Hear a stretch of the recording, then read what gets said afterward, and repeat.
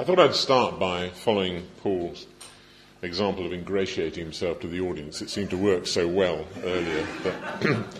And I'd just say two things. The first is that as I've sat here during the previous fascinating contributions, and they have been fascinating, I've seen a number of the points that I would quite like to have made, although not as eloquently, pass by. So I've tried to avoid repetition, but if I fail in one or two places, please accept my apologies. The second point I want to make, which is a more serious point, is these are subjects about which I've thought a great deal as a result of my involvement in SOAM during the inquiry and since, but they're not subjects on which I consider myself an expert, and certainly not in comparison with most of the people in this room. So like Sir Christopher last evening, I feel slightly daunted to be speaking to this particular audience on these issues. My only salvation, however, is that, as many of you will know, permanent secretaries and former permanent secretaries have rarely been silenced by a lack of knowledge or expertise. So here goes. I want to start really by going back to some of the basics. A failure by the state to provide appropriate levels of privacy for individual citizens is, I think, a serious breach of one of the duties of care which any government owes to its citizens, as well as potentially, of course, breaking the Human Rights Act legislation.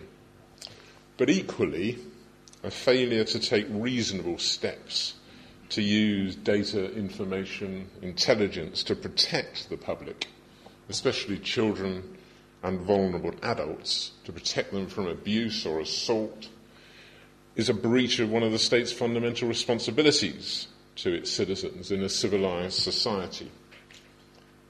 And we should accept, I think, that there are always going to be tensions between privacy and protection, and those tensions, of course, will always centre, or very often centre, on how we define appropriate, as in appropriate levels of privacy, and reasonable, as in reasonable use of data. But one sign of a mature society, without being too pretentious, lies in its capacity to find an acceptable balance by way of an informed and reasoned debate, and to acknowledge, as I said last night, that sometimes the balance will shift over time, although I absolutely accept Bella's point last evening that at the extreme some things cannot and should not change. Regrettably, it has seemed to me sometimes that the debate around this issue has been sometimes more emotional than it has been rational, and I think sometimes more general than specific. And I think we've fallen a bit into that trap over the last 24 hours. I think also, sadly, political leaders of all parties have tended to shy away from this debate, maybe for fear of being accused of seeking to limit individual privacy and therefore freedom on the one hand. This is all the more serious, I think, because this is one of the big issues of the 21st century. The way in which we use data, information and intelligence in government will dictate how effective governments are in the 21st century, not just around public protection, but more widely than that. So, and the second point, before I get into the more detail, the second point I wanted to make is that I think sometimes in the past, the argument has been, what is technology able to do for us in helping us to share, manage and use data? That isn't as much the centre of the debate now. We've heard quite a lot today in particular about just how much technology can do, just how much information there is and how technology can help us to manage it. So I think, as you were saying before, I think the emphasis has got to shift. Sometimes in the past, I think the lack of technical capacity has, to put it crudely, constrained our ability to abuse the data and the information and the intelligence. But that is less and less the case. And that's why I think the debate does need to move away from the technical onto ethics, onto trust, and onto protocols. And that's what this conference in particular is about, and it's why it's so important. Of course, even now, the problems are not just about ethics and trust. As I discovered when chairing the CERN inquiry, there are serious practical problems that remain. The failure sometimes to use information and intelligence competently, that is to say, to ensure that it's not lost or deleted prematurely. There's also the problems created by the growth of so many different specialist agencies. When I came into local government, which I'm not going to tell you how long ago it was, but when I came into local government, I came to work for what was called an all-purpose county borough. And some days I did police prosecutions, and some days I did education attendance, and some days I did housing repossessions, and some days I did care cases. And even as a young solicitor, I was developing quite an in-depth knowledge of families, households, and people who were in that borough. Since that time, we have gradually set up more and more specialist agencies. And I think that's made it very much more difficult for people naturally to share data and information, even when it is overwhelmingly the right thing to do. I'm sure, like me, you were horrified 3 weeks ago now by the case of the father who raped his 2 daughters over 35 years. One of the things that struck me about that case was not only that 100 different professional care workers were involved in the case, but that 26 different agencies had been involved with that one family. Now, all of the tendency, the danger always is when you set up a new agency or a new organisation, they see data as one of their resources. It's their resource. It's not something which naturally they're going to share any more than they tend to manage property across their bureaucratic boundaries, but that's another story. But in addition to these agencies, we've also got the professionals, and the strength of professional boundaries and the cultural differences which exist also makes it very difficult on many occasions to achieve really effective joint working and effective sharing of information when that's needed. And the sheer amount of information now available, even allowing for this greater capacity of technology, is also an issue, a barrier, a problem for us to face. Finally, perhaps the fact that any kind of prediction is fraught with difficulty, so there are no guarantees that we can always predict effectively or protect the vulnerable in our society, is a problem we encounter on a daily basis. Now, in recent years, there have been genuine efforts made to ensure that information which could be used to predict, for example, violence or abuse is shared. The establishment of MAPPERS, MARACs, crime and disorder reduction partnerships, community and safety partnerships. I'm sure you're all going to have your own views of those, and those views will vary depending on how effective they've been in your particular area. Where they have worked effectively, I think they can play an important part in reducing violent crime, for example. But I never feel that any of us should assume that just because we set up a body, a committee, certainly a liaison body, that it's necessarily the answer. I think the questions for the future, though, are what information is it reasonable to use to seek to predict harm and to protect the public, and what are the lengths to which the state should be able to go to obtain that information? And I think, as I've said, that sometimes we talk about those issues too generally. And I just wanted to think about, a few more specifics. Just before I do that, I just want to also say that I think we should be a bit more sensitive to the fact that different groups within our society have different views about even the big debate. I made the point last night that perhaps we should sometimes think about whether victims in particular have a different view about some of these issues. This is not entirely because my wife runs the largest victim support organisation in the country, although I do feel it's something I live with on a daily basis.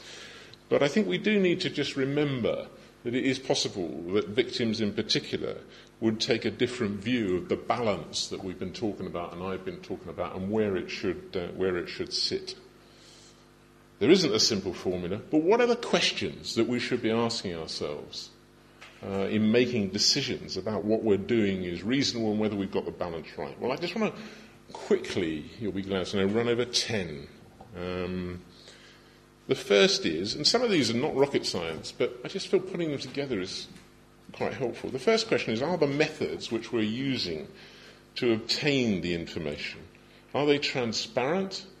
Have they been subject to public debate and, when necessary, where appropriate, to parliamentary debate? I think problems can arise when it seems in the short term to be convenient to take advantage of opportunities. Maybe they're advancements of technology, but the short-term convenience will probably be outweighed by the loss of trust that will then exist between the state and the public. So the methods we're using, have they been debated? Are they transparent? Do people know about them? And even if they don't necessarily agree with them, do they accept that in a democratic society that will sometimes be the case?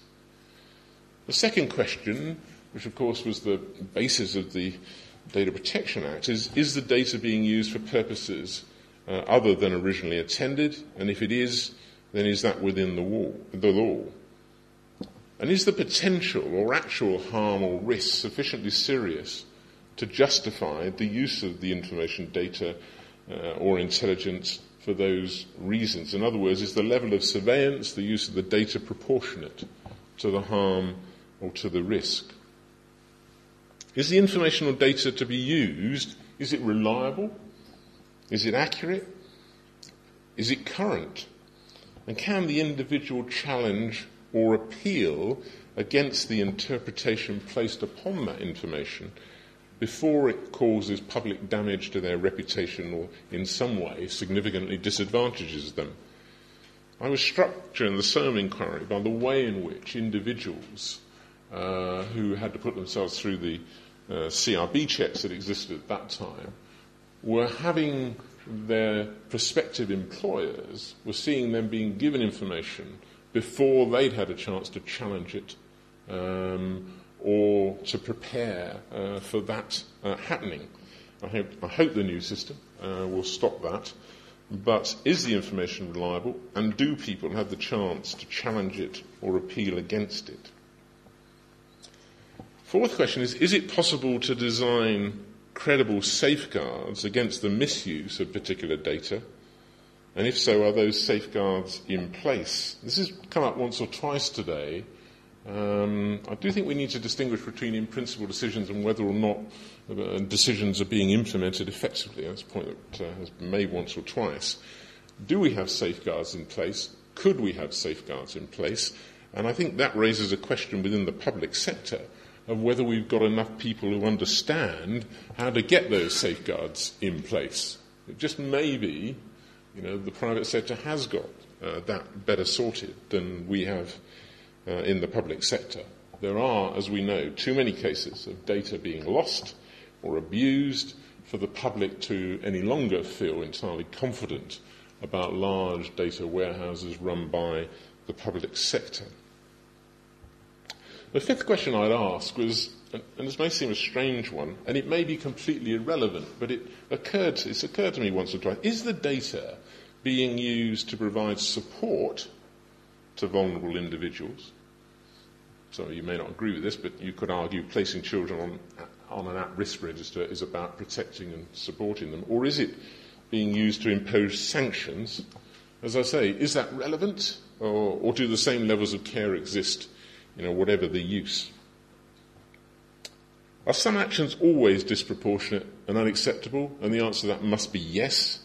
And the obtaining of data and information by deceit certainly is one of those. But are there other unacceptable practices that we should be guarding against? Has the information been obtained from an informed individual voluntarily? In which case, do issues only arise if it's then used for other purposes, which the individual was not aware about? I think this opens up a debate which we haven't had really at all, which is quite an interesting one, I think. Because there's this chasm, I think, which has now grown up between what we can do technically and what the public will allow the state to do, I wonder whether we've explored enough ways in which we could give individuals more control, power over their own personal data, and how that is then used. And I wonder whether if we were able to do that, they might be prepared to see some of that data used more widely if they knew they were in control of it. I know it's a difficult area. We can get into the many issues of behavioural economics, for example, but I think it's a question worth asking. Are the costs of obtaining the information proportionate to the risk? Someone said earlier, well, European courts are not going to be terribly persuaded by cost. It's not just financial, though, it's also non-financial, and I think last night we were talking about the collateral damage that's sometimes involved in obtaining information, in other words, the damage to other people. What's the potential cost or damage to the individual if the prediction or the assessment is flawed? Do high levels of potential damage increase the duty of care and therefore the need to be doubly sure, for example, that the data is current, is reliable, is accurate?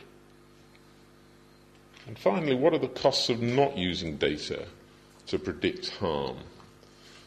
The failure to intervene early and effectively to prevent the number of dysfunctional families imposing huge demands on the public purse before they reach crisis point. The cost of doing that is absolutely huge. There's been some research in Sheffield recently, and one of the things that they're now looking at are ways in which they could predict earlier or get signs of these families before they reach crisis point. Because the number of families in Sheffield and elsewhere that are now reached crisis point is not only putting a huge demand on the public purse, it's also making it very much more difficult to provide a quality service to these people, to provide them with real support, simply because there's just so many of them.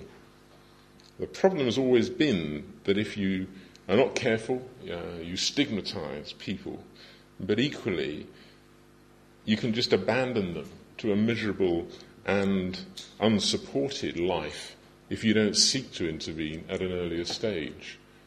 And it's noticeable talking to people who've been involved in public services for many years, just how many now, and I'm sure many in this room would say this, are able to identify within their area a small number of households that are consuming a lot of public resource but also suffering disproportionately because of the dysfunctionalities within that household. Is there nothing better that we could do by identifying those problems earlier?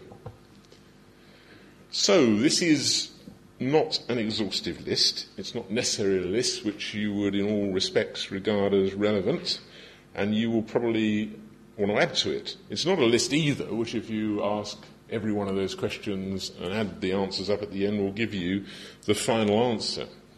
But as I say, it does seem to me that we need to get below the generalities and start asking the really specific questions about data and information and how we use it, and effectively produce a framework or a set of criteria that will inform our actions. Thanks very much.